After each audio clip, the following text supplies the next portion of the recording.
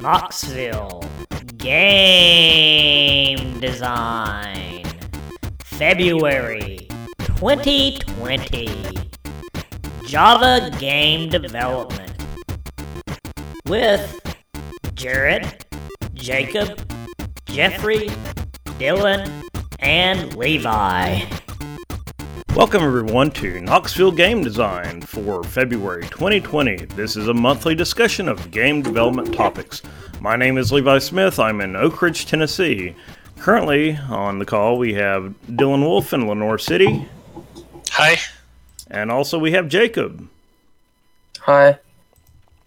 So start out with a little bit of news. First of all, this is actually our 50th episode. You can actually go out and look on the podcast page. Let's see here, where is it at? No, I just brought it up.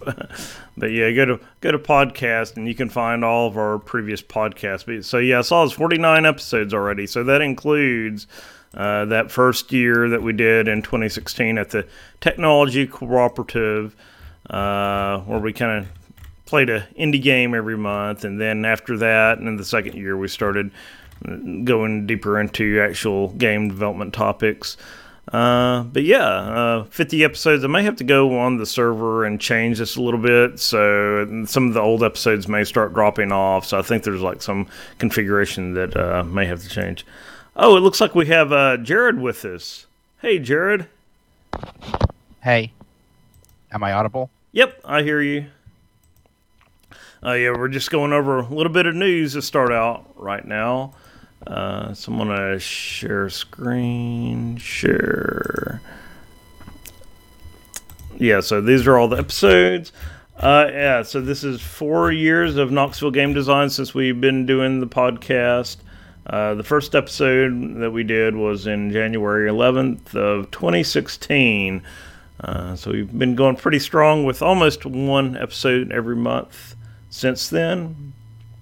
I wanted to show off a blog that I was reading from one of the people in our Discord chat, Mike Garcia. He has a good article here. You can find him at mgarcia.org on the social media feedback loop. And I kind of feel with what he's saying here with starting a lot of projects and never finishing anything. But yeah, he's got a lot of ideas about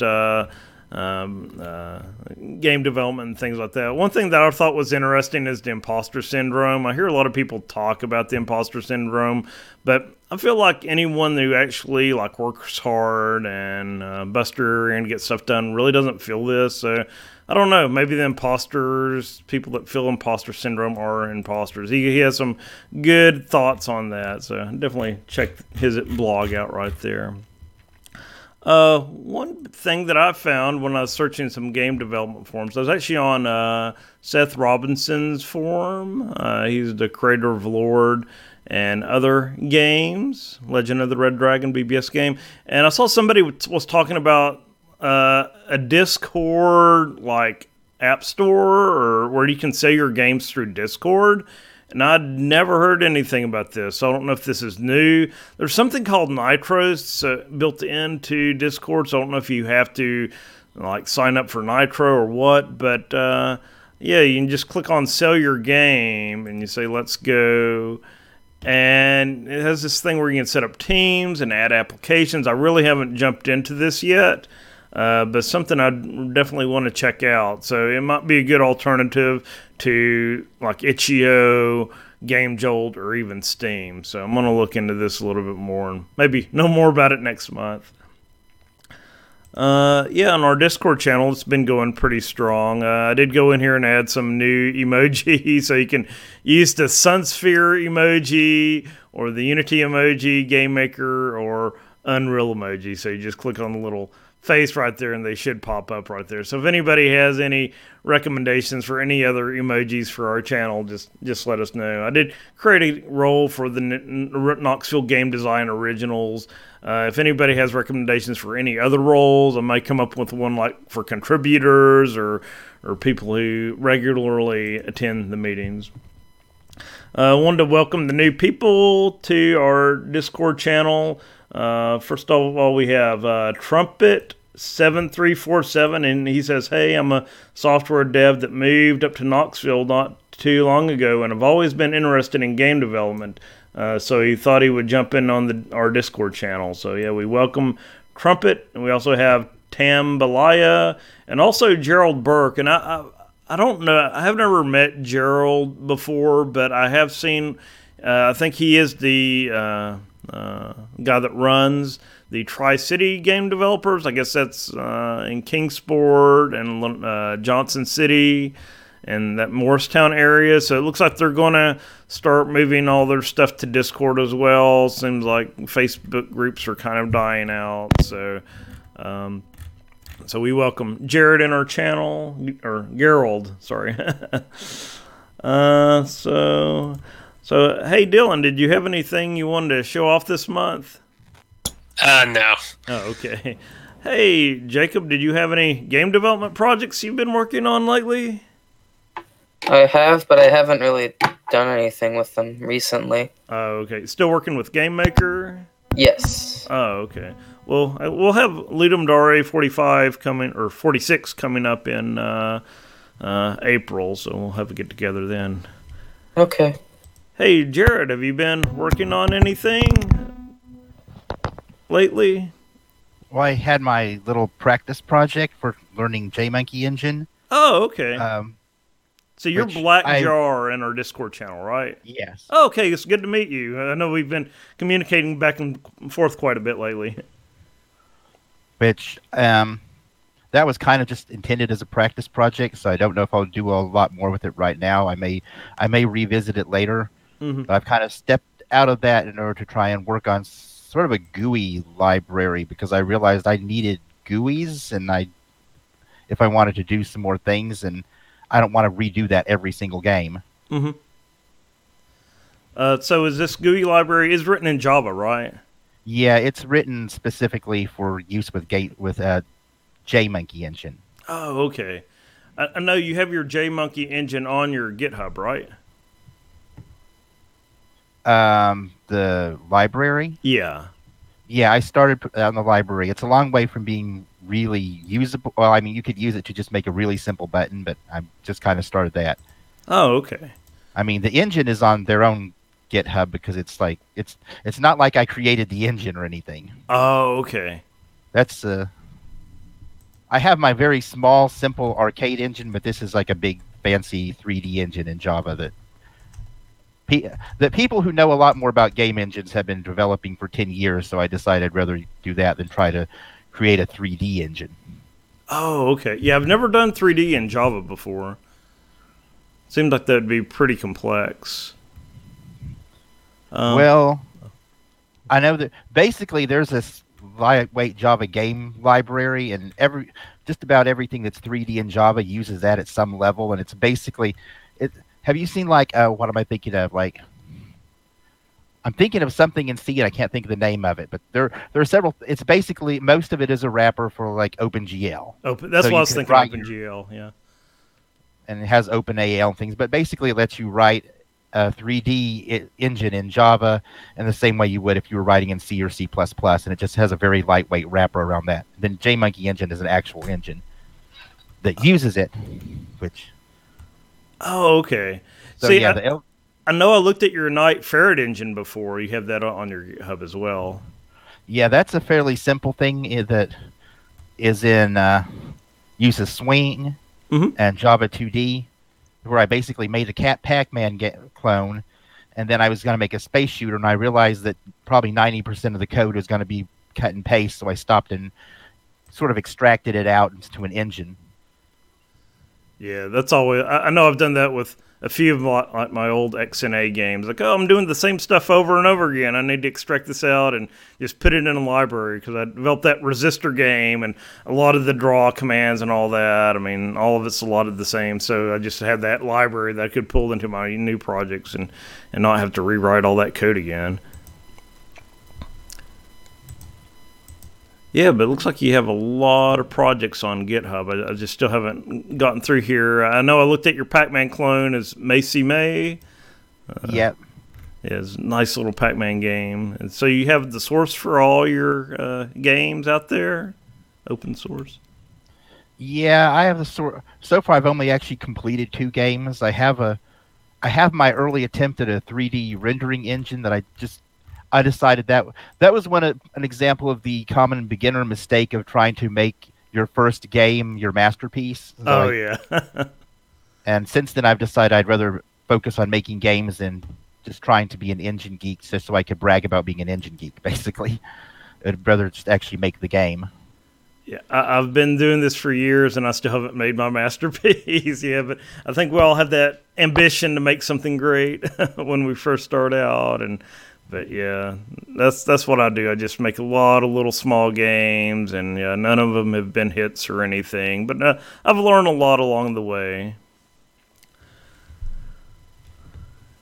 But yeah, if you look at all, it's like they're 2 actual arcade games, and there's just a lot of other stuff. There are a couple of Minecraft mods and various other things. Some of them are like small practical applications and things like that. But yeah, so far I've only actually successfully made 2 games, or unless you count my little practice game, but that's not really that much of a game at this point. Oh, okay. Yeah, very cool. Yeah, I know in our group we've had a lot of people that were into Minecraft, so it seems like Minecraft modding has been very popular. I know Mike Neal, he used to be in the group. I think he got Minecraft running on a Raspberry Pi, I think, and he's done a lot of stuff with it.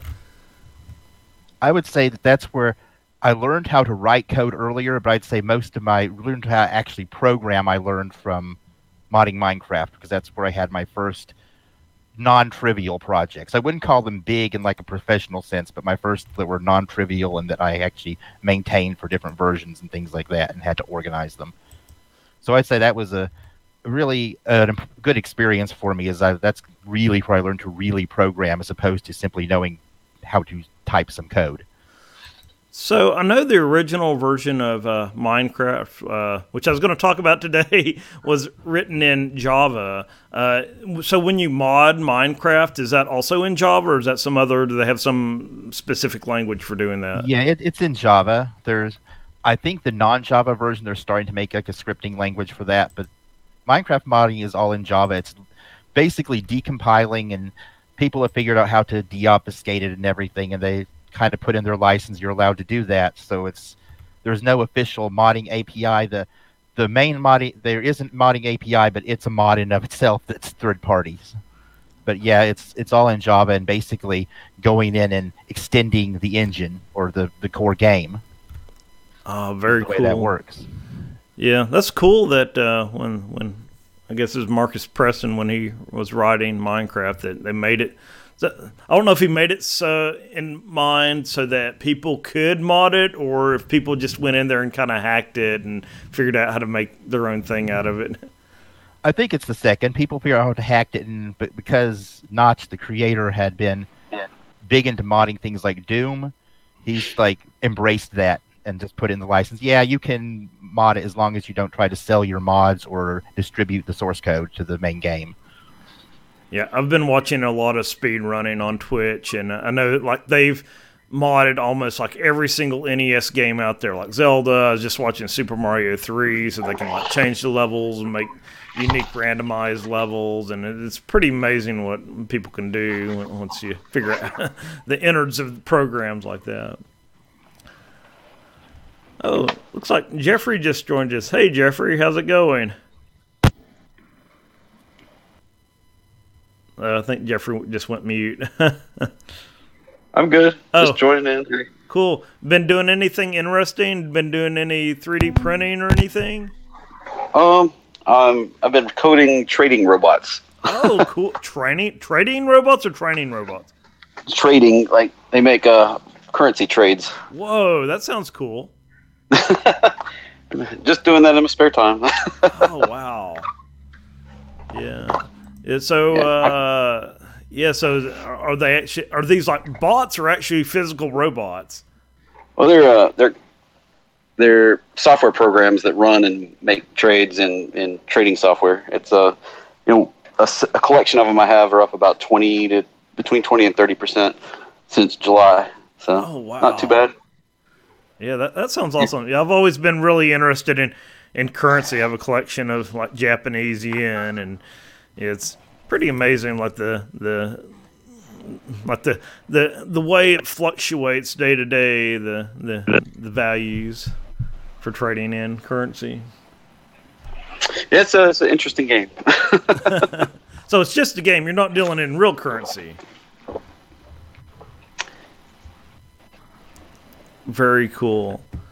Okay, I'm going to go ahead and start with the topic for this month. Let's bring up the notes over here. So we're so it sounds like hopefully nobody's bored by this month, but this is going to be a basic introduction to Java. I got the slides here, but I want to do it in respect to game development from a game developer's perspective. Java can be used to do many different things. I know it's running on a billion different devices ubiquitously and things like that. So a little bit of background on Java. It was designed by James Gosling at Sun Microsystems. 1995 was the first version. I started using Java in 1998 when I started at Georgia Tech. That was like the first language that they taught us there, or that we had to learn there. And it sounds like, from what I read in our Discord channel, a lot of other people started with Java as well. One benefit to Java is it is object-oriented. It wasn't the first object-oriented language. There were other languages, I think, like Simula and Modula. And as we talked about a few months ago, Smalltalk 80 was obviously before Java. But Oracle bought out Sun Microsystems. I don't know, I guess that was about 10 years ago or so. Time flies. So Oracle now owns Java JDK, and all that.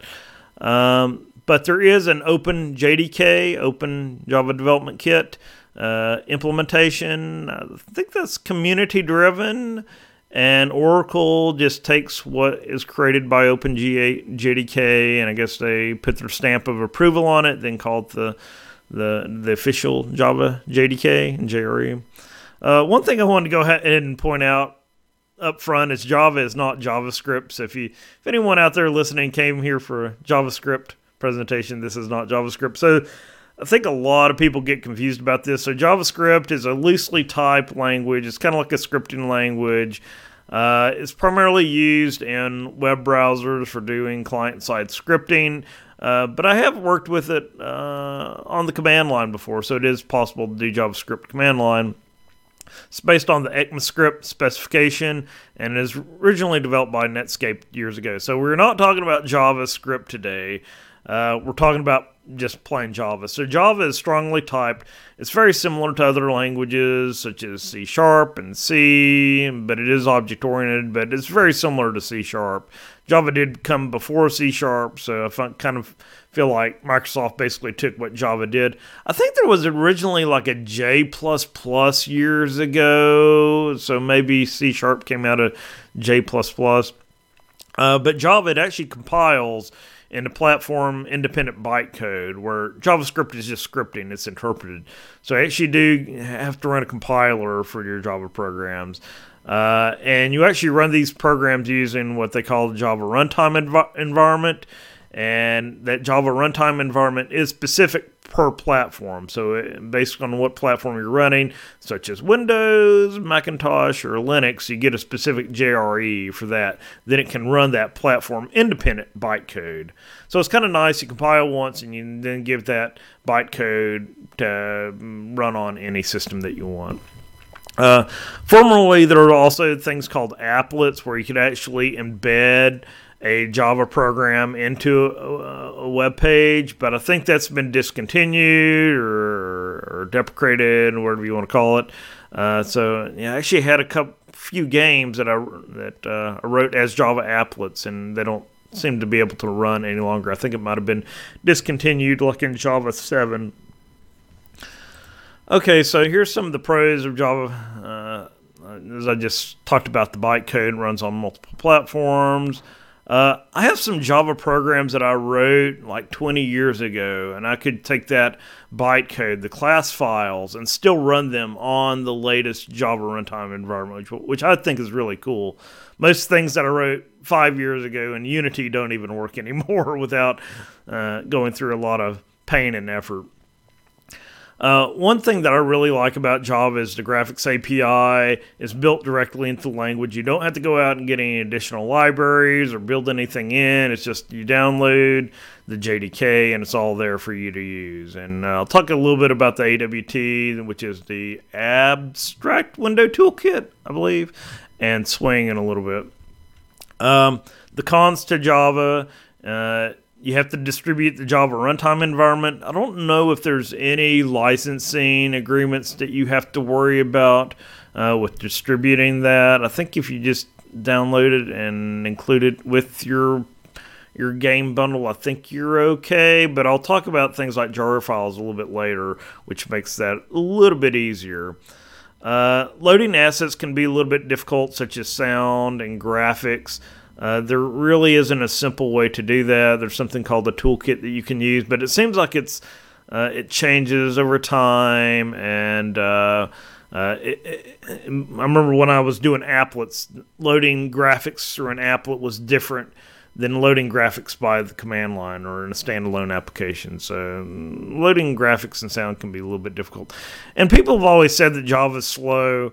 I guess it's actually slower than platform-specific executables, like if you write a game in C++, C, or C# and you compile that down into an operating system engine, such as a Windows EXE. Well, obviously, Java is going to be slower than that because it still has to run through the Java runtime environment. So if you want to get started in Java, you can go out to the Oracle website. You can probably just go to your favorite search engine, type in Java JDK.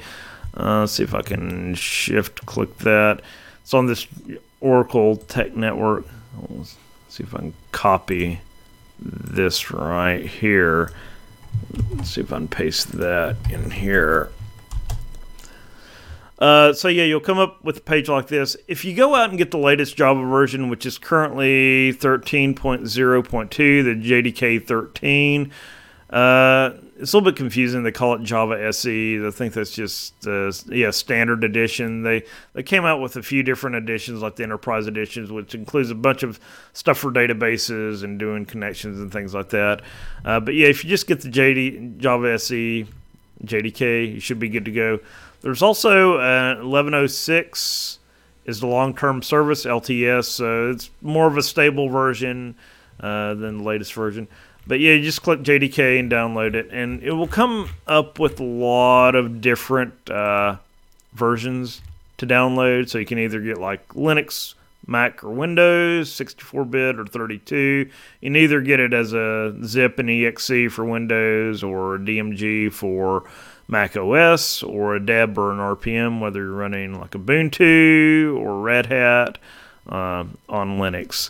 And so you just install that. So I found out if you get the latest version, you don't have to sign up for anything. But if you do want to go in their archive and get an older version of Java, which typically you don't have to do, but I was looking for a tool called Applet Viewer, then to download like an old version of Java, the old version of Java JDK, you do have to sign up for an Oracle account, and they ask you for a bunch of information like phone numbers and company information and all that.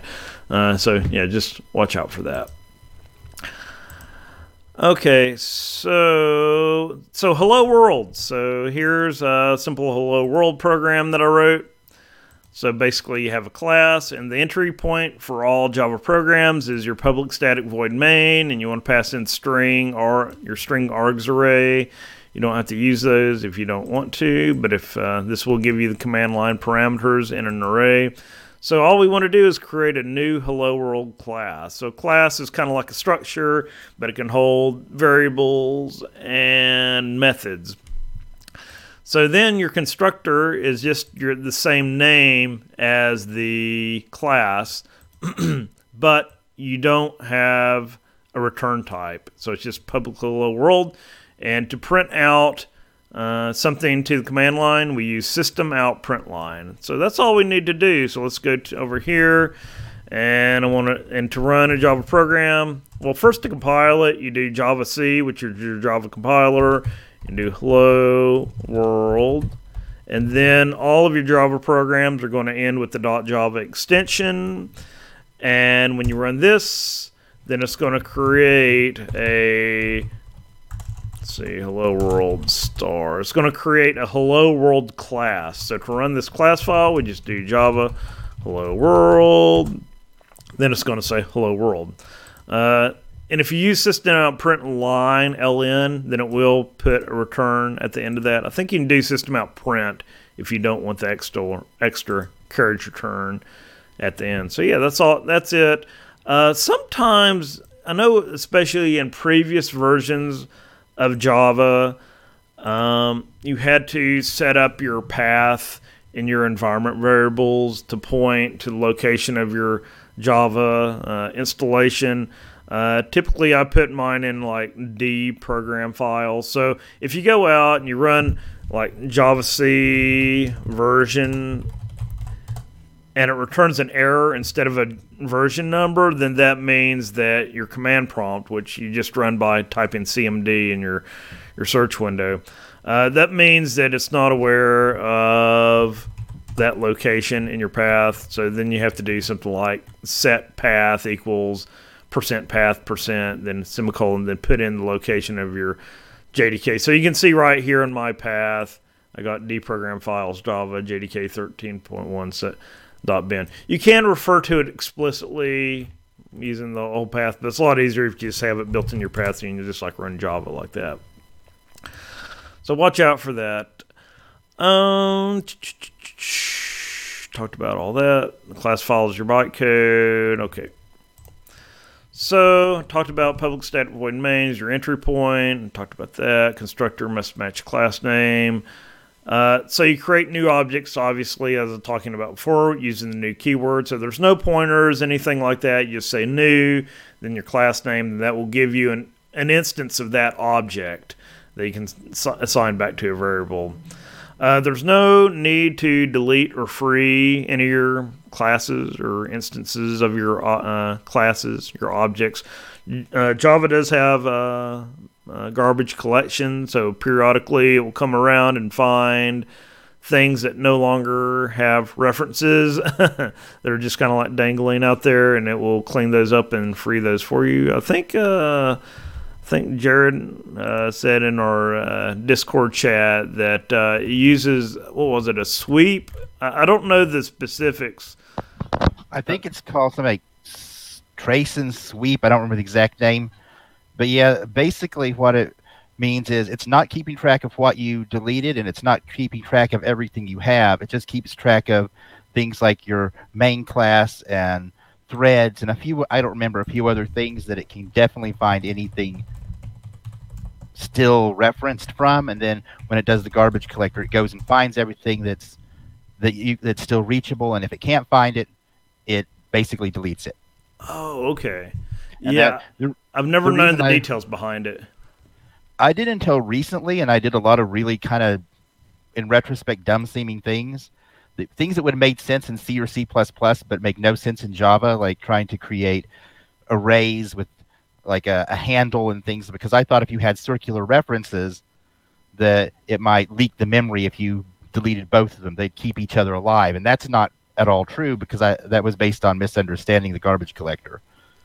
Oh, but okay. The way it does it, where it finds everything valid, if you have two things, like if you had, say, a game where, like a Sims type game, and you had two characters who were married and a spouse in their field, Mm-hmm. and you deleted them both, the garbage collector would realize that no, you couldn't find them, so it just delete them.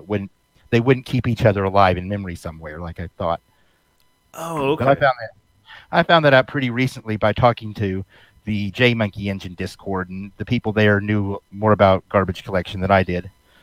Yeah, I don't know. I know the basics of it, but yeah, it looks like there's a Wikipedia page on tracing garbage collection. It looks like they have some diagrams here of how that algorithm works. But yeah, and I've been working on my little C game, my SDL shooter, and I've run into an issue with it because like I have a linked list structure, and I put and it has pointers to void or has a space for a void pointer, so I'm cram anything in there that I want to, but the structures that I'm putting in there have pointers to other objects. So when I clean that up, when I free, I had to actually go into each one of those structures and free what those structures are pointing to, and it just becomes a huge headache. So I'm very grateful for languages like C# and Java that have their own garbage collection built in. I guess one downside is like you never do know when those things are going to be cleaned up.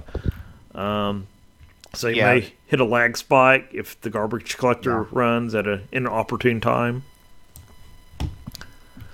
But yeah, I just thought that was an interesting, kind of useful thing to point out because I don't think any like beginning books or typically classes or tutorials or anything ever beat that. And in fact, I think I've seen some books where the authors apparently didn't know that.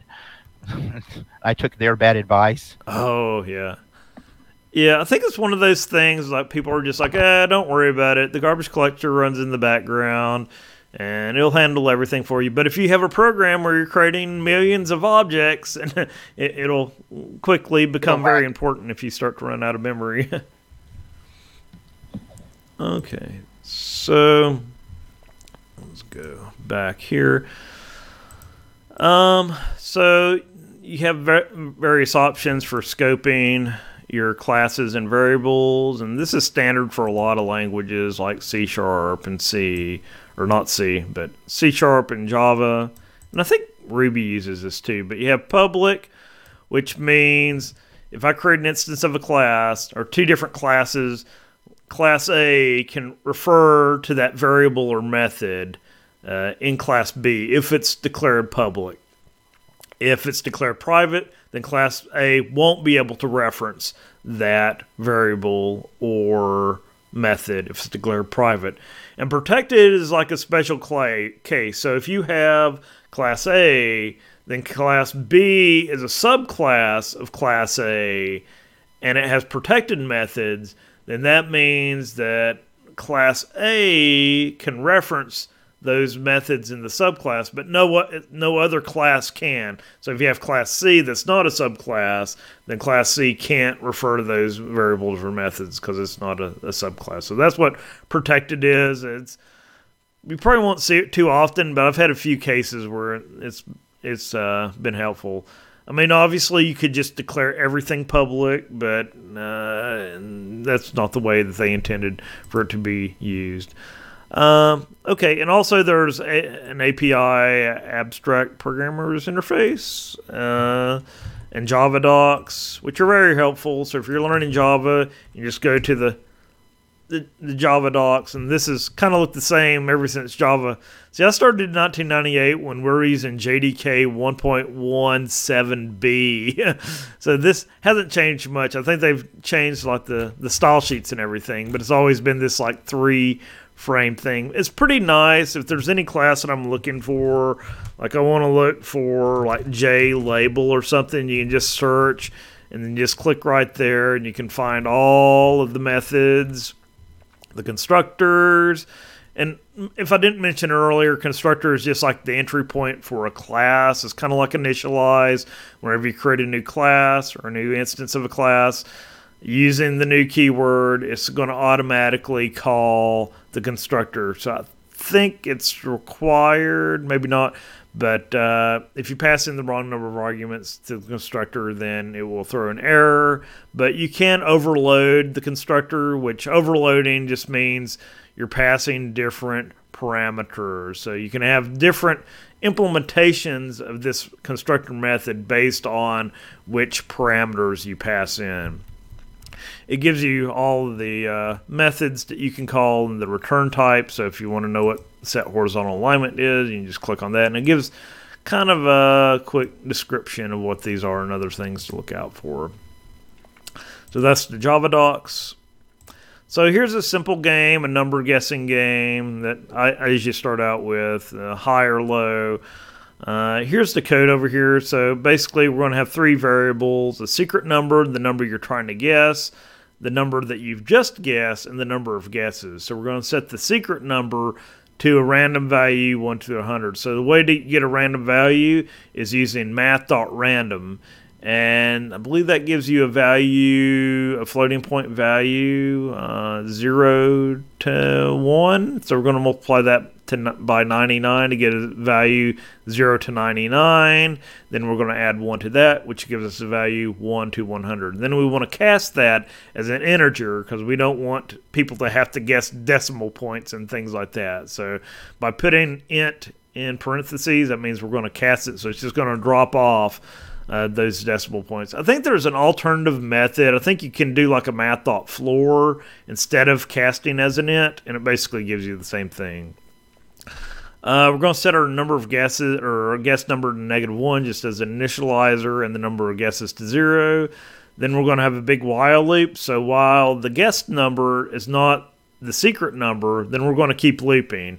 So then it's going to print out a message, guess the number 1 to 100. And the nice thing, I can't remember what version of Java they started this in, but now they have a scanner class, which you can pass in the system in object. And that will allow you to read input from the command line. I remember back in Java 1.1, there was like this really hokey way of like trying to get command line input, and it took like 10 lines of code or something like that. So I really like this scanner class, but you do have to import it using Java util scanner. Util is a class you'll probably see a lot. I remember I used it a lot back in Java 1.1. There's Java util vector, which is a kind of like a dynamically sized array. But I think now they have an array list that you can use instead, but I won't get into that today.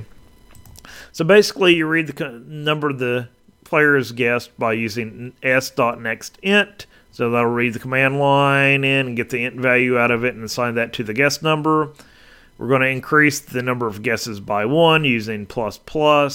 That's just a shortcut notation for add and assign 1. So if the guess number is greater than the secret number, we're going to print out lower. If it's less than the secret number, we're going to press higher, guess a higher number. Then if it equals, we're going to say correct and print out what the number was, and then print out the total number of guesses. Then at that point, since the guess number equals the secret number, then this will be true. So then we're going to jump out of the while loop. I mean, I guess you could put a break in there and just jump out right here, but I think this is a little bit more elegant right here. Oops. And so to start this thing up, we're going to call public static void main, just create a new number guess right there. So show you this in action. So I can just do a type on numguess.java. So you can see the code here. It's not as pretty on the command line as it is in the Notepad++ editor. But yeah, just run Java numguess. So I'm going to guess the number 50. Higher, 75, lower, so let's do 62, lower, let's do 58. So 58 was the correct number, 4 total guesses. So anybody out there wanting to learn, I say with any programming language, just make a simple game like this, command line game, just to learn the basics, just to get started. So after you get a simple thing like that working, we want to start doing graphics. So here's how you create a basic window. So Java has 2 different windowing toolkits. The original was the AWT, and you include that by importing Java AWT star and also Java AWT.event.star. That will give you the event handlers, which I'll talk about in a little bit. But this will allow you to do things like create a window, create buttons, create checkboxes, and things like that. So here's some simple code to get a window up and running. So the new version, the alternate version, is called Swing. So it was Sun's attempt of making platform-independent GUI objects. So in the AWT, if you created a button, then that button will look different on Windows than it would look on Mac or Linux. But with Swing, it tried to make it so that all these components look the same on all platforms. So I'm going to use the Swing's approach of doing this. And all the swing components are preceded by a capital J. So in AWT, you may have like a frame and a label. In swing, you have a J frame and a J label. So you basically create a new frame. I call it F right here. J frame F gets a new J frame. You pass in the title of that frame. Frame is basically a window. Then I want to create a label object, which is basically just like a text label, or you can actually put graphics and things in there as well. So I'm going to create a new J label, which says hello world. It's very important to set the preferred size of these. Otherwise, you're going to get like a really small window or maybe nothing at all. So I'm going to set the preferred size of the label to 800 by 600. There are other methods, like you can set a max size and a min size and things like that, which come into play whenever you're resizing the window. We're going to set the horizontal alignment, and in swing they have this nice swing constants dot center that you can pass in. I think before you actually had to pass in like an integer. You never really knew what the integer represented, so it's nice to have that. And to make, if you don't set the font for the label, then it'll turn out really, really small. So we're going to set the font by creating a new font object and passing the parameter sans serif font.plane, and we're going to make it 96 point size. So that's going to make it look really big. So to add this label back to the frame, we're going to use f.getContentPane, which is like the container for the frame. Then we're just going to call add, then pass in that label. Then it's also important after you add that you call f.pack. So that's going to take your frame object, then lay out all those graphical components whenever it gets started. Otherwise, you're not going to see anything when it starts. So in the old version of Java, when I was doing it, to handle things like closing and all that, you actually had to implement window listener. And there's like 7 different methods, like on Windows close, on Windows open, on window initialize, and blah, blah, blah, blah, blah, blah, blah. So in Swing, they had this nice thing called set default close operation. Then you pass it JFrame displays on close. So that makes it so whenever you click that X on that window, then it's going to close and free up the memory. And then the final thing is you want to set the window to be visible. So you use f.setVisible and pass in true. So let's run this. Java, what was it? Simple window.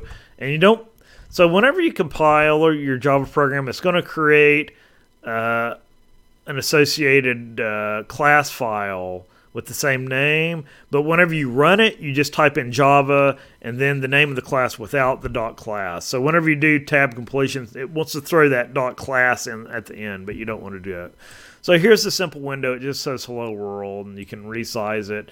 Oh, that's interesting. They actually have like the triple dots now. By default, it doesn't put it centered on the screen, so there's some code that I'll show a little bit later, or in one of the programs that will allow you to do that. So we want to draw something to our window. So what we want to do is make a new JComponent object. So all of these objects I was talking about, like JLabel and then like the checkboxes and all that, they extend, or they're subclasses of JComponent. So you can just create a plain JComponent and draw directly on there. Now the old way of doing this, you use the canvas object, but I think that's kind of like the old way of doing it. So I think everybody just draws directly to the JComponent now. What you want to do is you want to override the paint component. So by default, JComponent has an implementation of paint component, but you can go in there and write your own since you're subclassing this, and that's what you're going to use to draw. This paint component is going to have a parameter called graphics G. So you're going to use G dot, then the different draw methods for graphics to draw different things. Be aware that whenever you're drawing things like lines and circles and rectangles and things like that, the coordinates are relative to that J component. There should be a capital C right there. So yes, similar to like Game Maker and all the other older software programs, where Y goes from 0 to the maximum size from top to bottom, then X goes from left to right. There are more complex drawing methods. You can cast your graphics object, your G, to graphics 2D, and that will give you some expanded graphics capabilities such as rotating, scaling, and shearing, and things like that. So here's the basic methods. So for rectangles, you got draw rect and fill rect. Oval or ovals and circles, which if you didn't know, a circle is just a specific case of an oval, kind of like a square is a specific case of a rectangle. So you can draw a circle using draw oval. Just make sure the height and width are equal. Similar to a square is a rectangle where the height and width are equal. Lines, you just use g.draw line. You specify the first x and y coordinate to the second x and y coordinate. Use and draw text with g.draw string. You just pass in the string that you want to draw and give it the x and y position. And also Java has arc, so you can draw an arc, either a filled or an outline of an arc. And you can set different colors for these using g.setColor. So here's an example of some of these. So the first one is a filled arc in magenta, which is all red and all blue. The second picture here is of a circle, so you can see 100, 100 for width and height. So you use fill oval to draw that. And this one is a filled rect, a square, and then there's a draw rect, just does the outline. I'm drawing that in orange. And also, you can do a rounded rect. So that's something I haven't seen in a lot of languages. So you basically pass the width and height of the rectangle. Then you also pass in these other two parameters, which are like the roundedness of the corners, which is kind of cool. And also, here's two calls to draw a line. So it's just like a little X that I did right here. So it just crosses like that. Then at the bottom here, I just have the different draw string methods for writing what each of those functions were. So let me run that. So Java, what did I call this? Java, I called it drawing primitives. So yeah, here it is. Really doesn't do much, but just a basic example of how to get these different things on the screen. There is like a draw image as well, but I'm not going to get into that today. I was thinking about, I just didn't have time to get into draw images and loading images and things like that. So there's two types of inputs that you can do in Java. You can either do like event-driven or polling. So typically I do event-driven programs in Java. They aren't very processor-intensive or anything. So event-driven is like discrete events, like a mouse click. The mouse is pressed down, or the mouse is released, or a button press, the key is pressed, or the key is released, and things like that.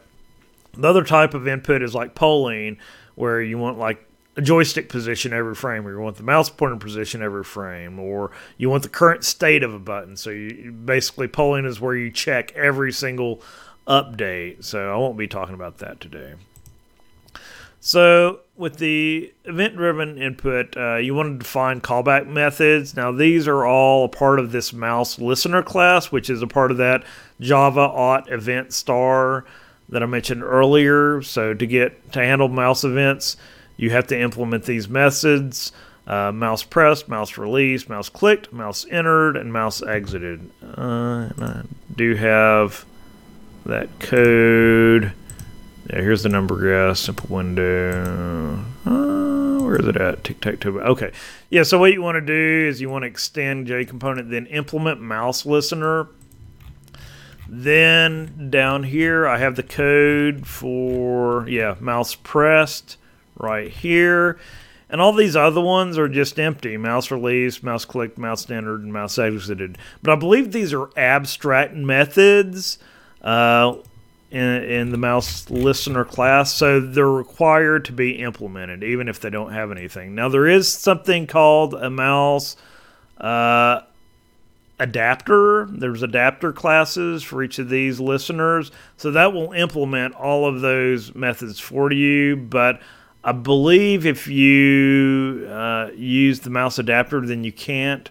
There's something about you can't do inheritance again. Oh, by the way, Java only has single inheritance. So if you extend JComponent, you can no longer extend any other class. In other languages, well, the only one that I know is C++. It has multiple inheritance, so you can inherit from multiple classes. But Java, you can only do inherit from one class at a time. I think there are some dynamic languages, like I know Python will do multiple inheritance. Oh, okay. So it's more common than just like C++. Oh, okay. Yeah, I didn't know that. I know C++ has like really weird things like friend methods and all that, and I've only done a little bit of C++, but yeah, I didn't know Python had multiple inheritance. I wonder if Ruby has it as well. I'll have to look into that. Yeah, I don't know. It might. Yeah, I'll look into it.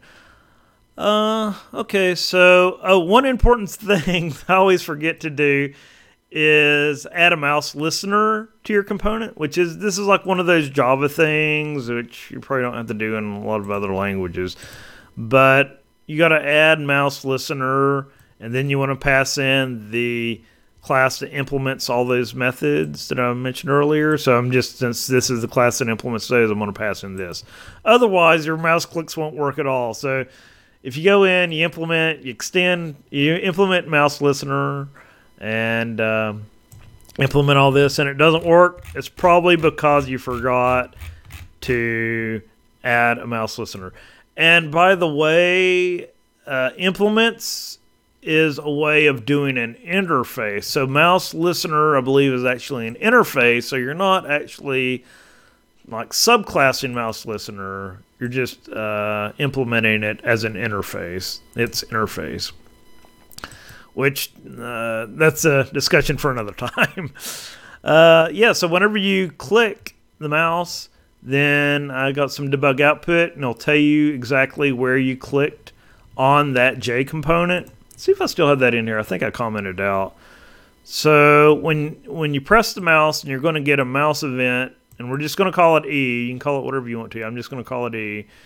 And yeah, here it is right here. So if the game's playing, then we're going to system out print line, and then you can get the X position and the Y position by using E.getX and E.getY. And that will tell you exactly where on the that component that you've clicked. So after you hit mouse point, after you do something, you want to call repaint, because this is event driven. We're not updating the J component every frame, which is kind of different if you're accustomed to Unity and GameMaker. So you actually got to manually call repaint. And I think you can call repaint multiple times, and it will actually repaint that when it has the chance to. So I don't think calling repaint multiple times is a bad thing. It's just sometimes it just bundles all those repaints up into one and just calls it once when it's ready to do so. So yeah, I talked about that. So my example that I wrote this little tic-tac-toe game. So we're going to convert the coordinates in our tic-tac-toe game into cell rows and columns. So I'll show how to do that. Uh-oh. So first of all, when we create, so this is my tic-tac-toe board class. So we're going to have an integer array of 3 by 3. So I have these defined as constants. Board rows, board calls. When I first started developing this, I just hard-coded the 3 in there, but that's not the proper thing to do. So whenever I create a new board object, 2D integer array, then I just pass in the rows and calls. So this will make it so that if I want to have a 4 by 4 tic-tac-toe game or a 10 by 8 tic-tac-toe game, then we can change these up here, and it should work with any size 2D array. We're going to create an array of players, so we're just going to have 2 players. We're going to represent those by a string. Player 0 is X and player 1 is O. Then we're just going to alternate between those players. Then we're going to call restart when we start up. That's just a method that I defined, which initialize. Restart's really a bad name for that. I should have called it initialize game. So basically here in restart, we're going to loop through all the board array, every cell in the board. We're going to set it to 0. So whenever somebody makes a move, we're going to set that cell to either a 1, I believe a 1 or a 2. Okay. And the 1 will represent X and the 2 will represent player O. So we're going to set keep playing to true, current player to 1, then repaint just so it has initial paint when it starts up. So yeah, once it starts up, then it's just going to wait for input. So when we click, so let me go ahead and start this. So Java tic-tac-toe. So this is how it goes. So whenever you click, first player goes first. I really should have something on here that says, oh, player X go, player Y go, or player O go. So then you just alternate. So put an O there, then put a O there, and an X here. Then once you get a row or a column filled up by the same player, then it's going to say that player wins. It doesn't do anything cool like drawing a line through it or anything like that, but you can press restart and play another game. So it does check diagonals, rows, and columns like that. So yeah, what's this doing behind the hood? So yeah, while the game is playing, we're going to get the X and Y coordinate. And you can see over here in my output, I still have the mouse pressed locations over here. So what we're going to do is we're going to call this function that I wrote called mark cell. And that's going to take a row and a column and then the current player. And the current player is just going to alternate between X and O by this set next player. Set next player is kind of a Easter egg hunt here. Yeah, set next player is just going to increment the current player. If the player number is greater than 2, then we're going to set the player back to 1. So it's just going to flop between X and O. Now we could add a third player in here. Actually, we'll just have to change that to a 3 and then add a new player called Y or Z or something like that. So yeah, I never thought about a 3-player tic-tac-toe game, but it seems like that would be possible.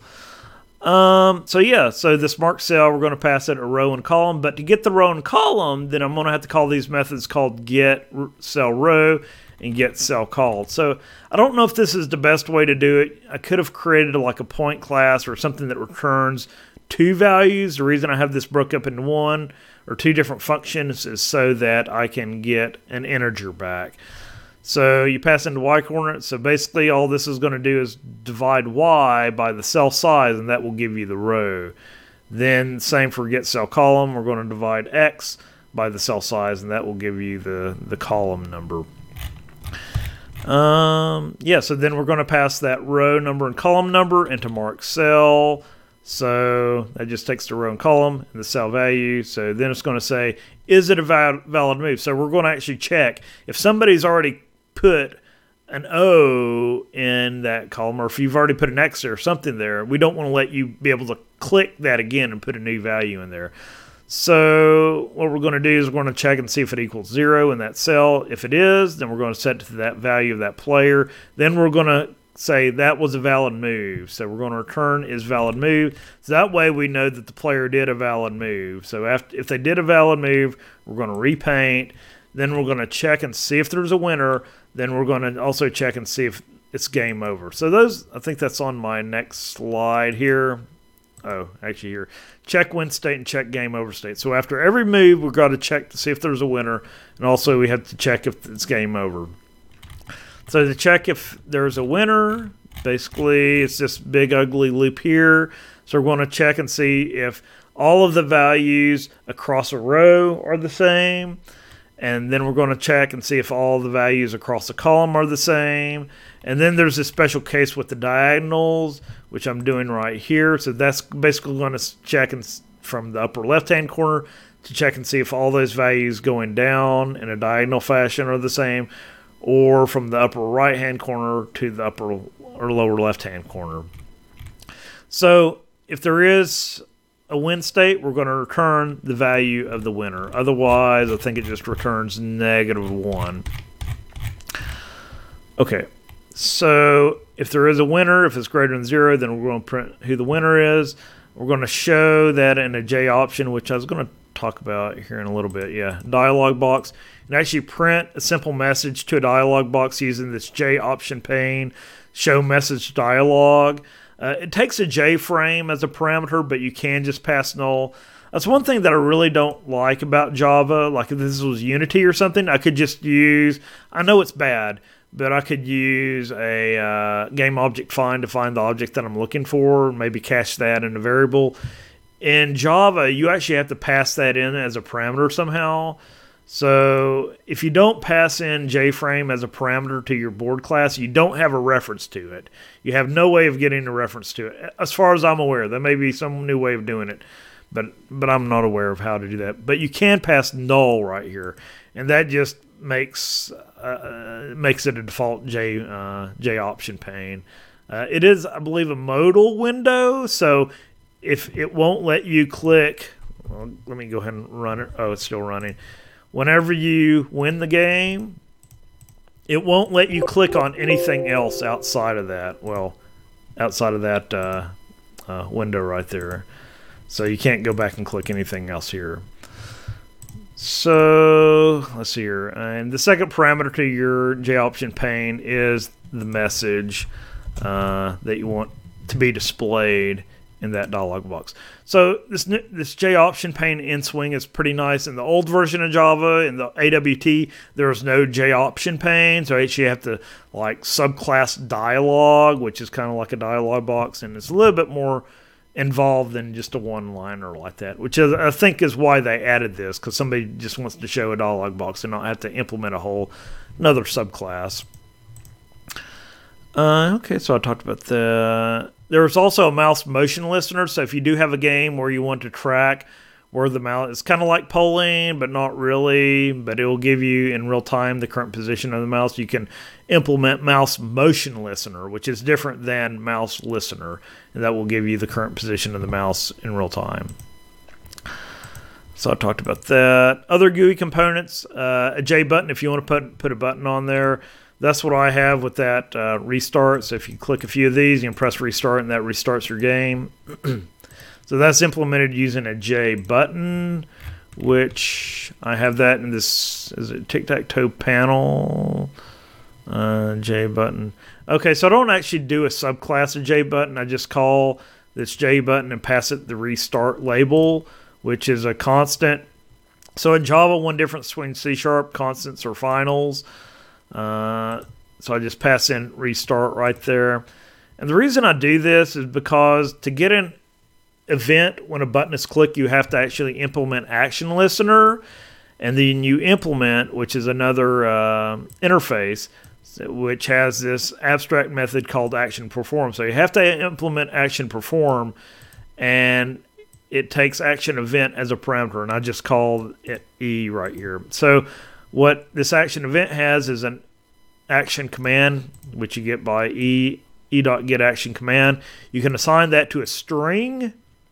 Then what you do is you compare that command that's returned by e.getAction command with that label of that button, which is the restart label. So that's the reason why I have this constant here. Otherwise, we'd have to put restart. Then if we change that label, then we'll have to change it in all of our code. So if we just define it up here, we can change it up here, then none of the code down here has to be changed.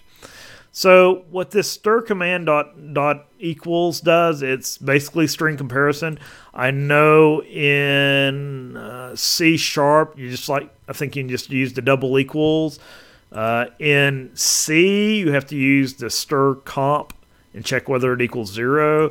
But in Java, you just use dot equals. And so if it equals that button name, then we just call that board restart method that I talked about earlier.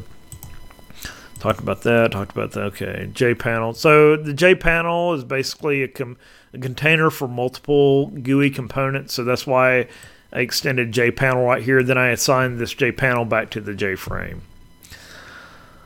Okay, so I could put multiple things in there. And then there's also layouts for these containers, like your JPanels. There's a border layout, which is what I used for that content pane. So in a border layout, you have like the center is the game here, and you can also define things as like south, north, east, and west. And if I go back to my other code right here, oh crud, go back to this code and go to my file open and tic-tac-toe.java.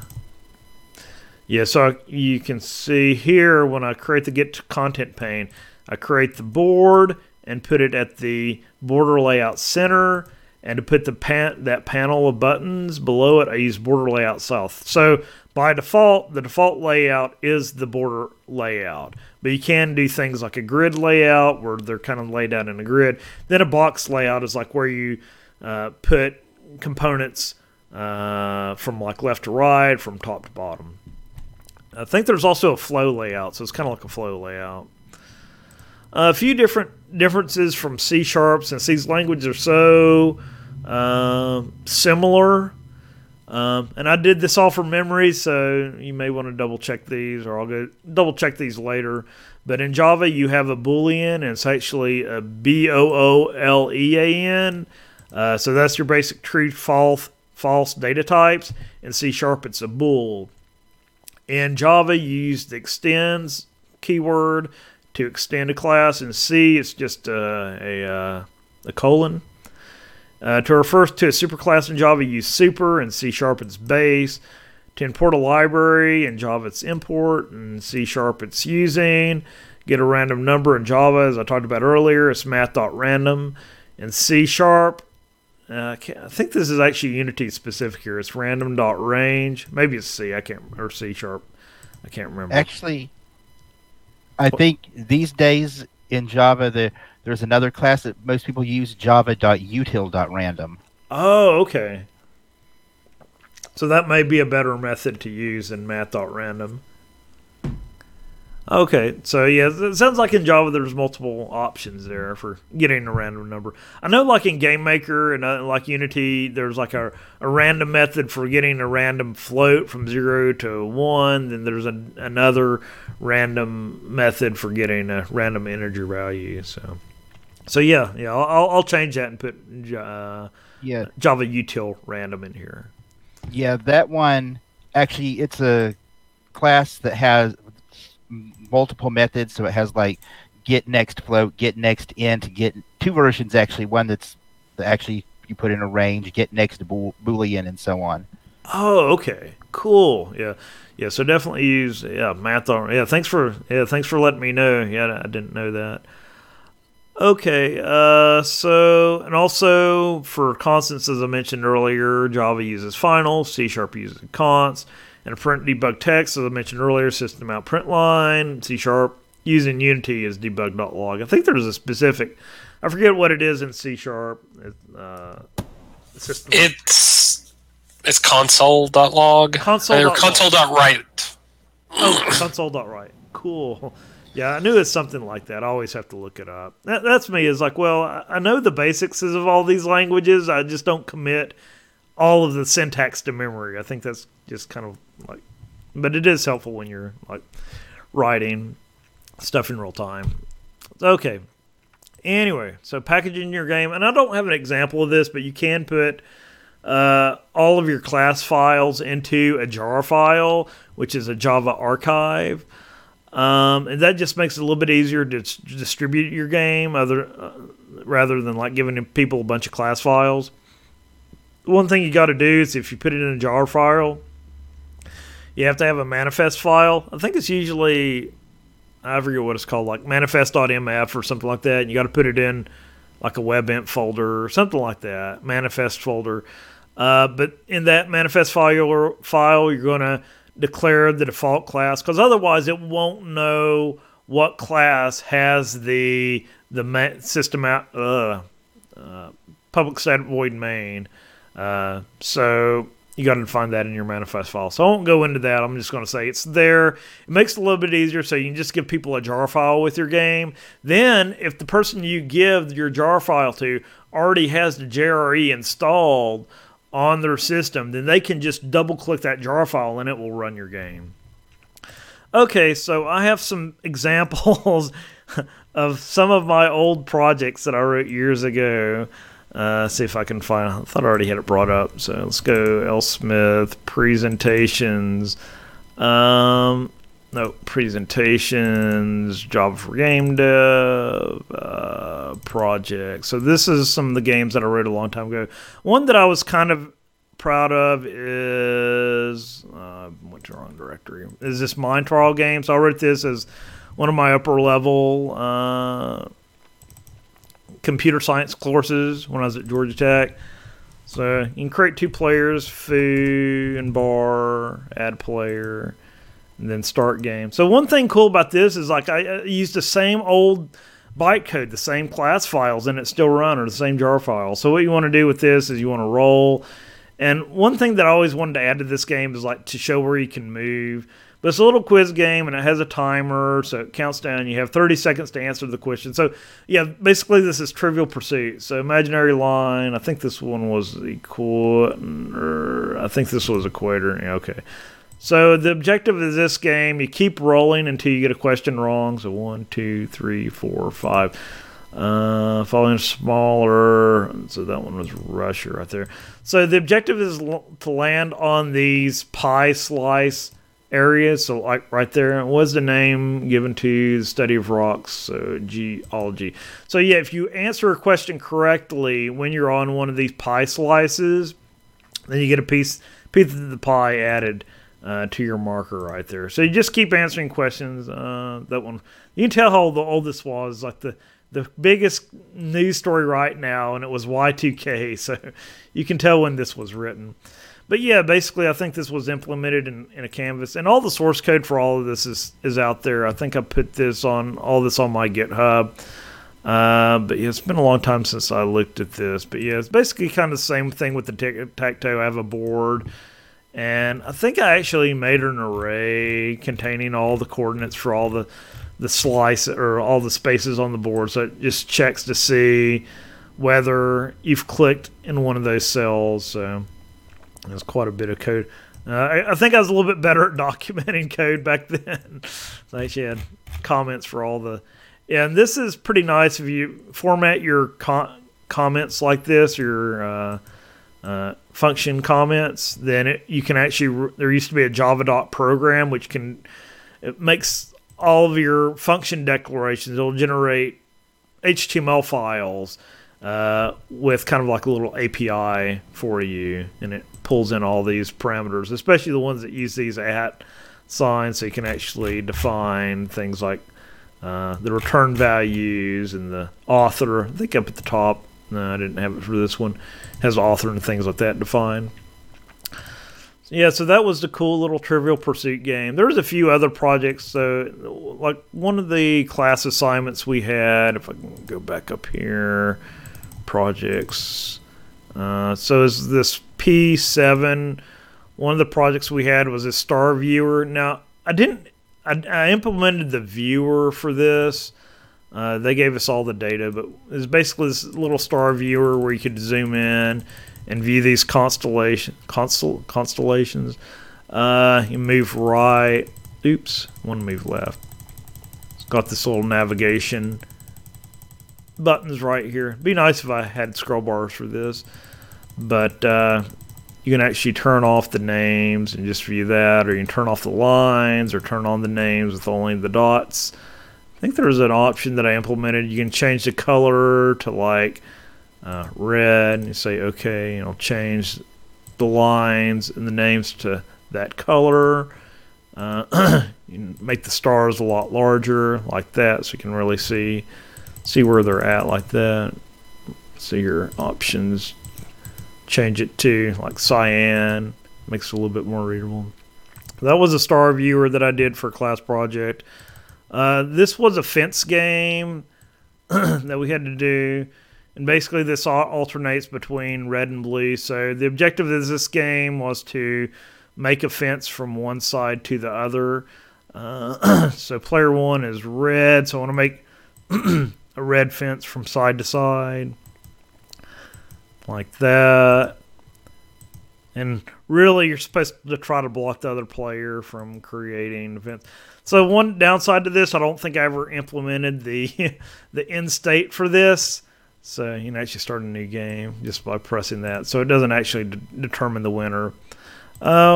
This was a program. It's kind of like a little keyboard But unfortunately, it looks like, now here's one thing that doesn't work anymore. It doesn't play the sounds, but you're supposed to be able to like enter like notes to play and submit that, like B, C, A, but that doesn't work anymore. I'm going to have to go in. You can see in the background, it's displaying a stack trace. So if you ever try to reference like an old class or anything like that, you'll see that stack trace in the background.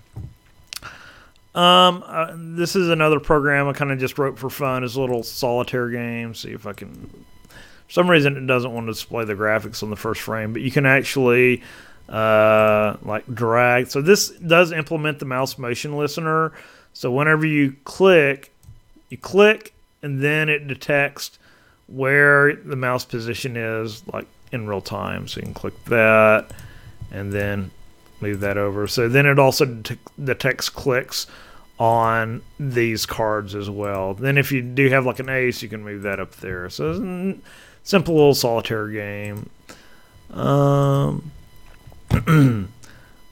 did do an encryption project. So this really isn't a game, but it's kind of cool. So I can say like Knoxville game design for a message. So I wrote this for a cybersecurity class a long time ago.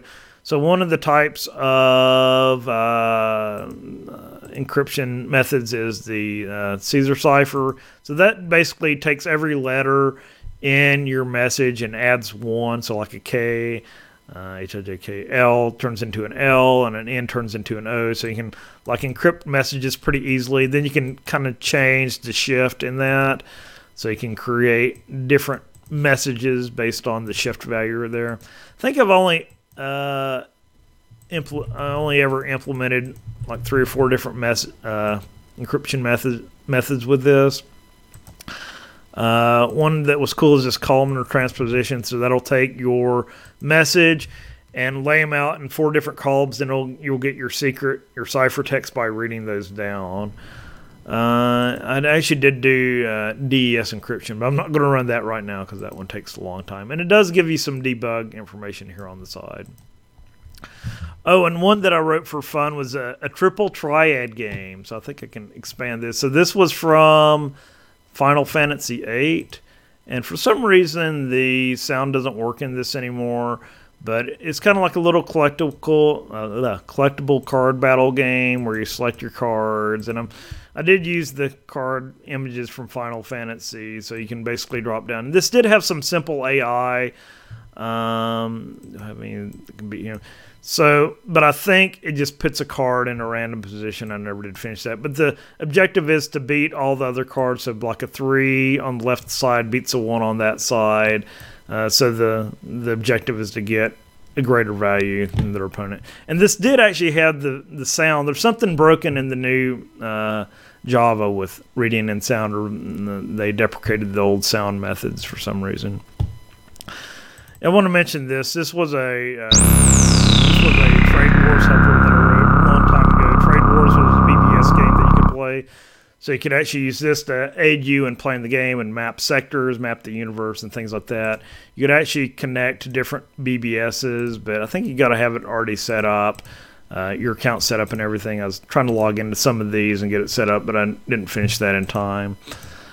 I have a few like small little programs. I'll just show this graphing one that I did real quick. So you could actually create a graph and like call it foo and create different values. So you can add like A is 5, B is 10, and C is like say 4, add, and then OK. And it'd create a little graph for you, and you can add and remove that. Oh, and you could actually change the style of graph to like a bar graph or a line graph, things like that. Okay, I think that's all the stuff I wanted to show. I had a little simple quiz game, but I'm not going to show that off. Okay, well, I think that's it for Java. Anybody have any questions or comments? Not necessarily. I don't have anything in specific to comment or mention. Oh, okay. That's cool. Well, I hope everybody found it interesting. And yeah, it's just another option out there for making games. I think it definitely, if you're doing like event-driven games. I think it's definitely a great tool for doing those. Let's see here. I would say that even though it's kind of good for you, I guess you might say, to use the text editor and the Java C command, that realistically, I would probably get NetBeans or Eclipse or maybe IntelliJ, even though I don't like that. But get an IDE, because then it'll package and make the jars and everything for you. Yeah, I didn't talk anything about IDEs. Yeah, that's kind of like a whole nother talk. But yeah, definitely. See, I've used IntelliJ quite a bit, but yeah, I think they're all kind of the same. But yeah, I know they have like things where they have like Ant builds and Maven builds and all that, so it'll build everything for you, and you don't have to worry about running all that by command line. Yeah, I think I've used a very, very tiny amount of Java, and especially coming from .NET, it's good to use an IDE. That is a little more intimidating because you have to configure a lot of that stuff instead of just like it being done for you. So if you're going to get started, I would probably allocate some time to just figuring that out. And I think the examples you gave were really good for that, because you're not plugging in a bunch of complex libraries or anything. Yeah, I think it's always good to know like the backup method and everything. But yeah, if I'm doing stuff at work or whatever, I usually do use an IDE, especially if you're doing like Android, because like a lot of the Android stuff, if you're not using a game library, it's written in Java. And I think it almost requires you to use, I think the new version of Android Studio like requires IntelliJ or NetBeans or one of them. I can't remember which one, but I just downloaded it, and it's basically a modified version of IntelliJ. Whereas I think in the past it was based on Eclipse, but now it's based on IntelliJ. Yeah, that's the nice thing is like IDEs, they do syntax highlighting, they do, IntelliSense, the code completion, all that. And you can also set up different versions of Java, so if you have multiple different JDKs, you can pick which one you want to use, and you can also target different build versions, which you can also do that by command line, but we're using specific older APIs and things like that. But yeah, definitely IDEs are the way to go for more complex projects. I just wanted to show off really quick a game that I did for GM48. It's called Mr. Adventure. So it's a little treasure collecting game. So the objective is there's all these different types of treasure and enemies, such as these little birds and spiders. And at the top, I'll just show a video. I'm not going to actually play it or anything. Let's see if I make this bigger right here. Oh, am I sharing out? Oh, crap. No. Okay, let me share it. I was about to say. I'm getting better to remember when I'm not sharing. Okay, share screen. Share. Oh, share. Okay. So, yeah, this is Mr. Adventure right here. Make them bigger. And so basically you start out. So one thing that I really focus, so it'll say at the top of the screen like collect blue gems or collect red coins, and you have like 8 seconds to collect it. Then it'll change to a different thing to have to collect. So it's constantly you're having to pick up different things. You got like the little hourglass icon at the top to let you know how much time you have until you have to collect something new. And I made it where the thing you have to collect is flashing, so it isn't like, oh, you got to figure out, look at the thing at the top. You kind of just see what's flashing and collect that. But one thing I did focus on with this game is making the difficulty curve increase. So, like on the first level, you only have 2 different types of treasure, which are the gem and the coin, and only 2 different colors, which are blue and red. So then in the second level, I added a new I added a new color, which is green. Then on the final level, I added a new treasure, which is a chalice. So you can see here, let me kind of skip forward here. So on this final level, you got a lot of stuff going on. You got a lot of different a lot of different treasures, more enemies. So basically the birds go in a circle. I basically implemented that using sine and cosine. And then the spiders, those are basically like your Octoroks in Legend of Zelda. They move in a random direction for like 2 or 3 seconds and then stop for a second or two, then move in a new random direction. Also, I had to make sure that if one of the enemies did reach the bottom or the top or one of the sides of the screen, then you change the velocity so they don't keep going in an infinite direction. I did add like a health meter so you can get hit 3 times. I wanted to have it where you'd have a whip like Indiana Jones and whip the enemies, but this was a 48-hour game jam. I think I only actually spent like a day working on this. So if I wanted to go back and work on this more, I would maybe add away different items and things like that, or different weapons that you can use. Yes, and then all treasure collected. Okay, so I worked on that. Also, been still working on, I guess I will play this one, the SDL shooter game. See if I can start that up real quick.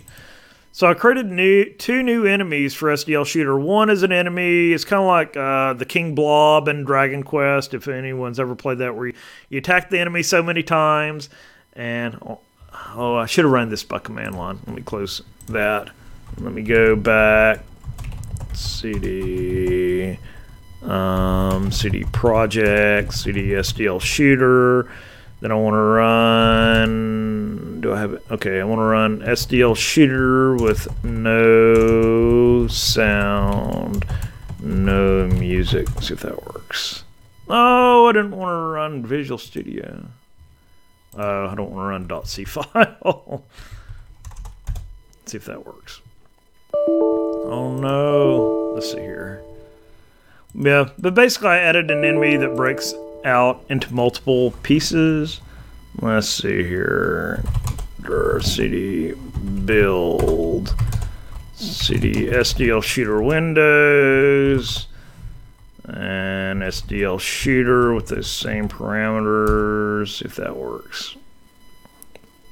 Okay, I think this worked. Okay. So I think he's on this level. Oh, so I did add the spider enemies where these guys jump around. I think, so I still have it where you can switch between multiple weapons, and each weapon uses a different amount of energy to use based on what power. So you got 3 different keys, Z, X, and C. So Z will do a small shot, X will do a little bit more with 2, and C will do 4 at a time. But each weapon has a different effect. Like this is a blast weapon, but I'm just trying to get past these guys right now.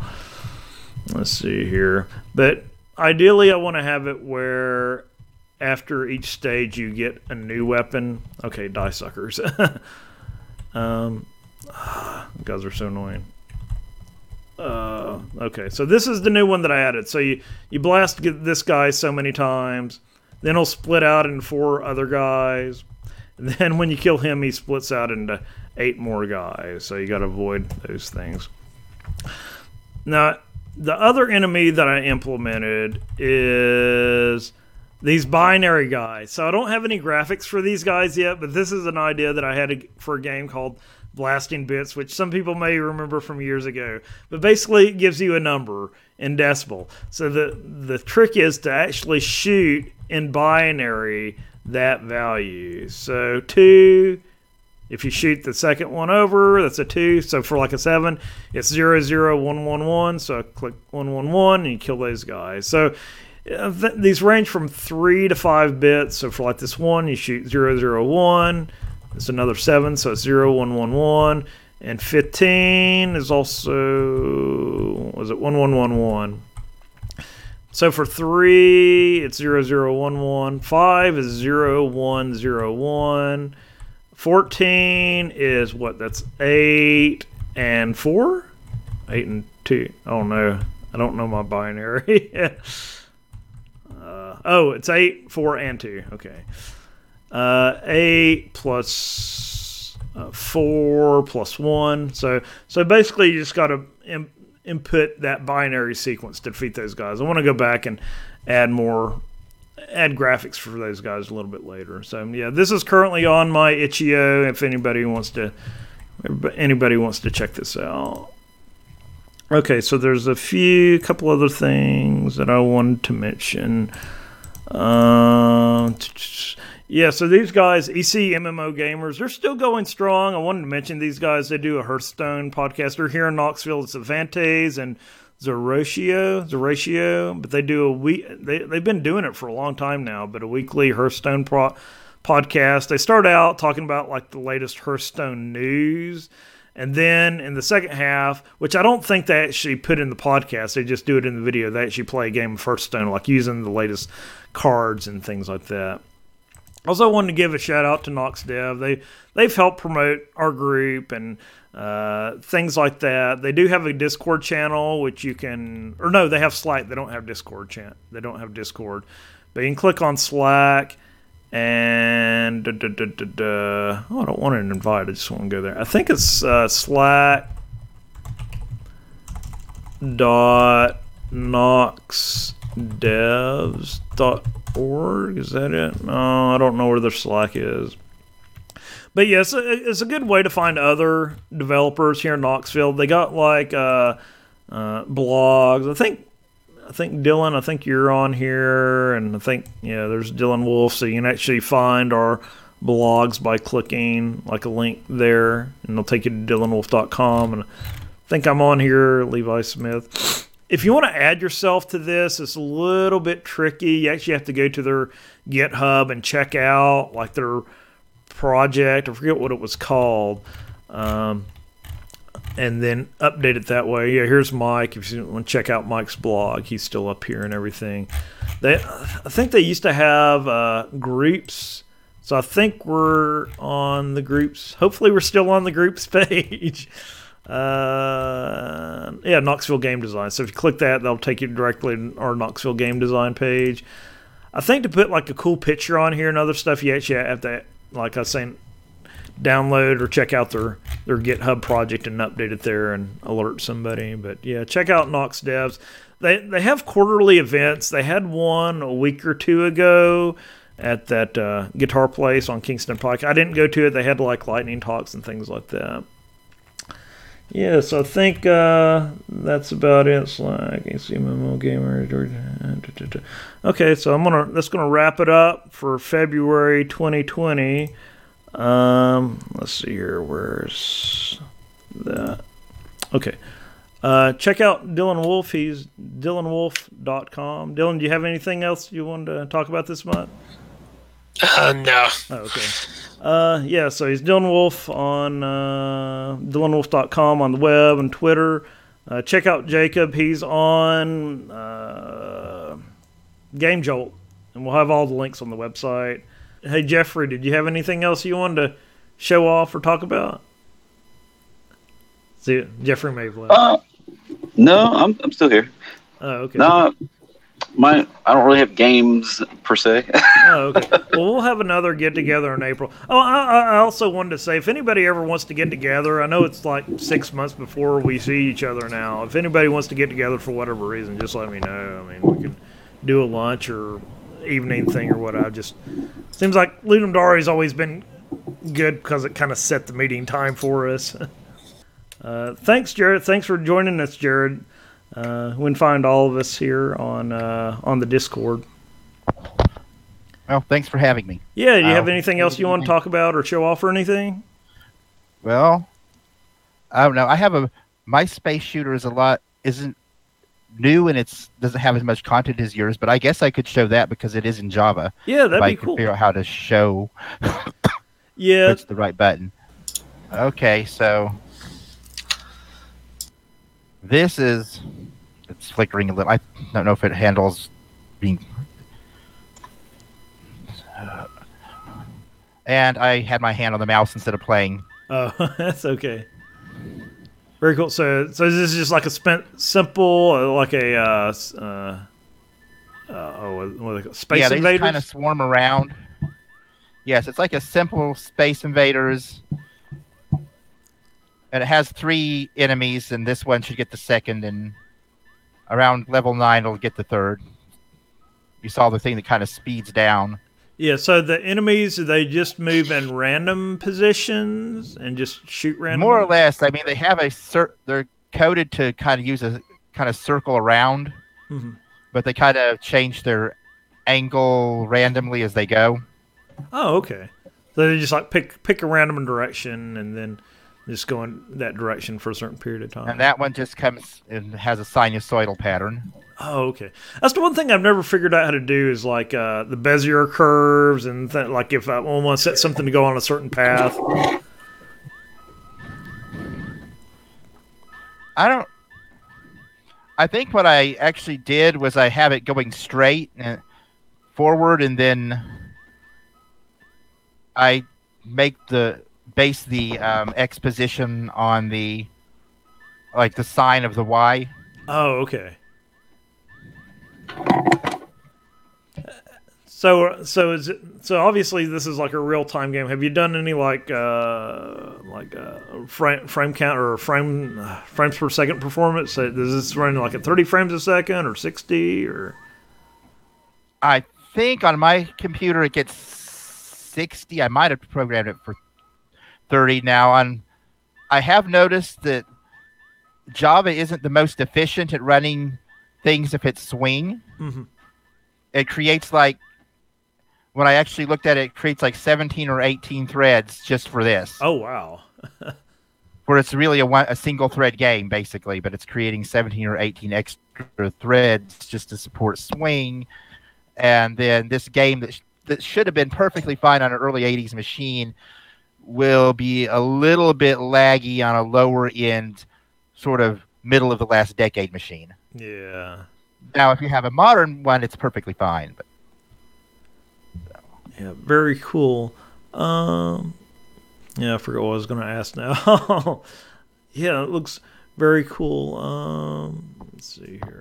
I thought it might be good to share because we're talking about Java, and that's one of my 2 Java games. The other one being the Pac-Man clone that you mentioned at the last meeting. Yeah, we showed that one off last time.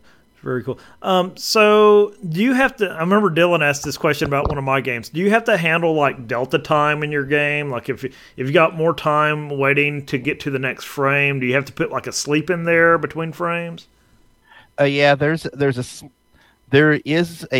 sleep if it takes too much time, more than it's intended, and there is a delta time.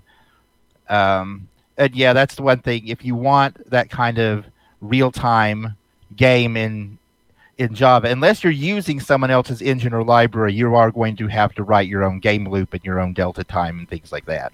Yeah, it's almost like you're creating your own game engine from scratch almost.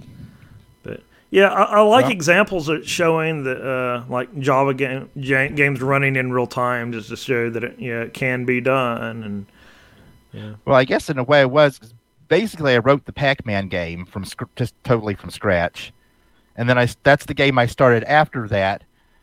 And that's the one where I realized I'm going to cut and paste 90% of my code from the other one. So I stopped, set it aside, and sort of pulled out an engine out of the Pac-Man game. And then that's based on an engine that's based on the Pac-Man game.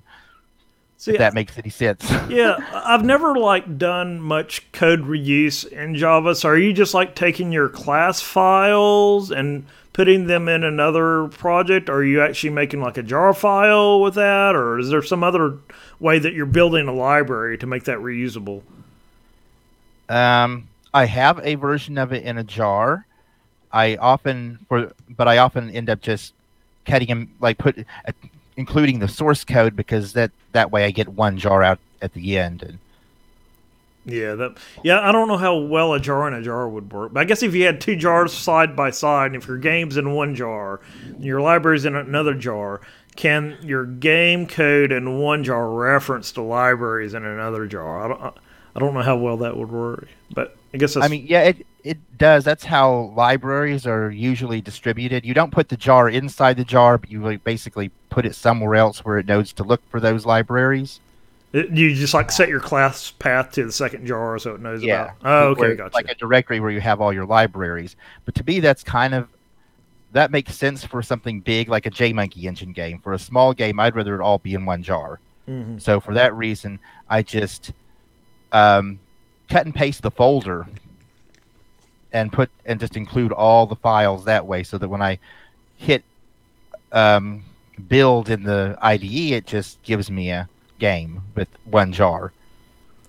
Yeah, that sounds like that's the way to do it there. One thing I forgot to mention earlier is like if you are to like define, I think Java has the concept of packages. So if you define a package and you have like this deep complex structure in your package, like I got com Levi D Smith foo bar baz, and your actual files have to be in that same structure. But as Jared was saying earlier, if you're using an IDE, your IDE will handle all that for you. But I have gotten into like class path hell and things like that, just trying to get things in the right folders where they're supposed to be, because that's the way the package is defined, and one of those fun things about Java.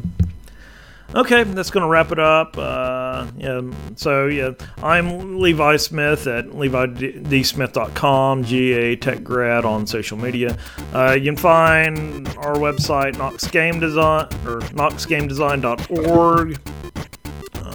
Let's see here, Knoxville Game Design.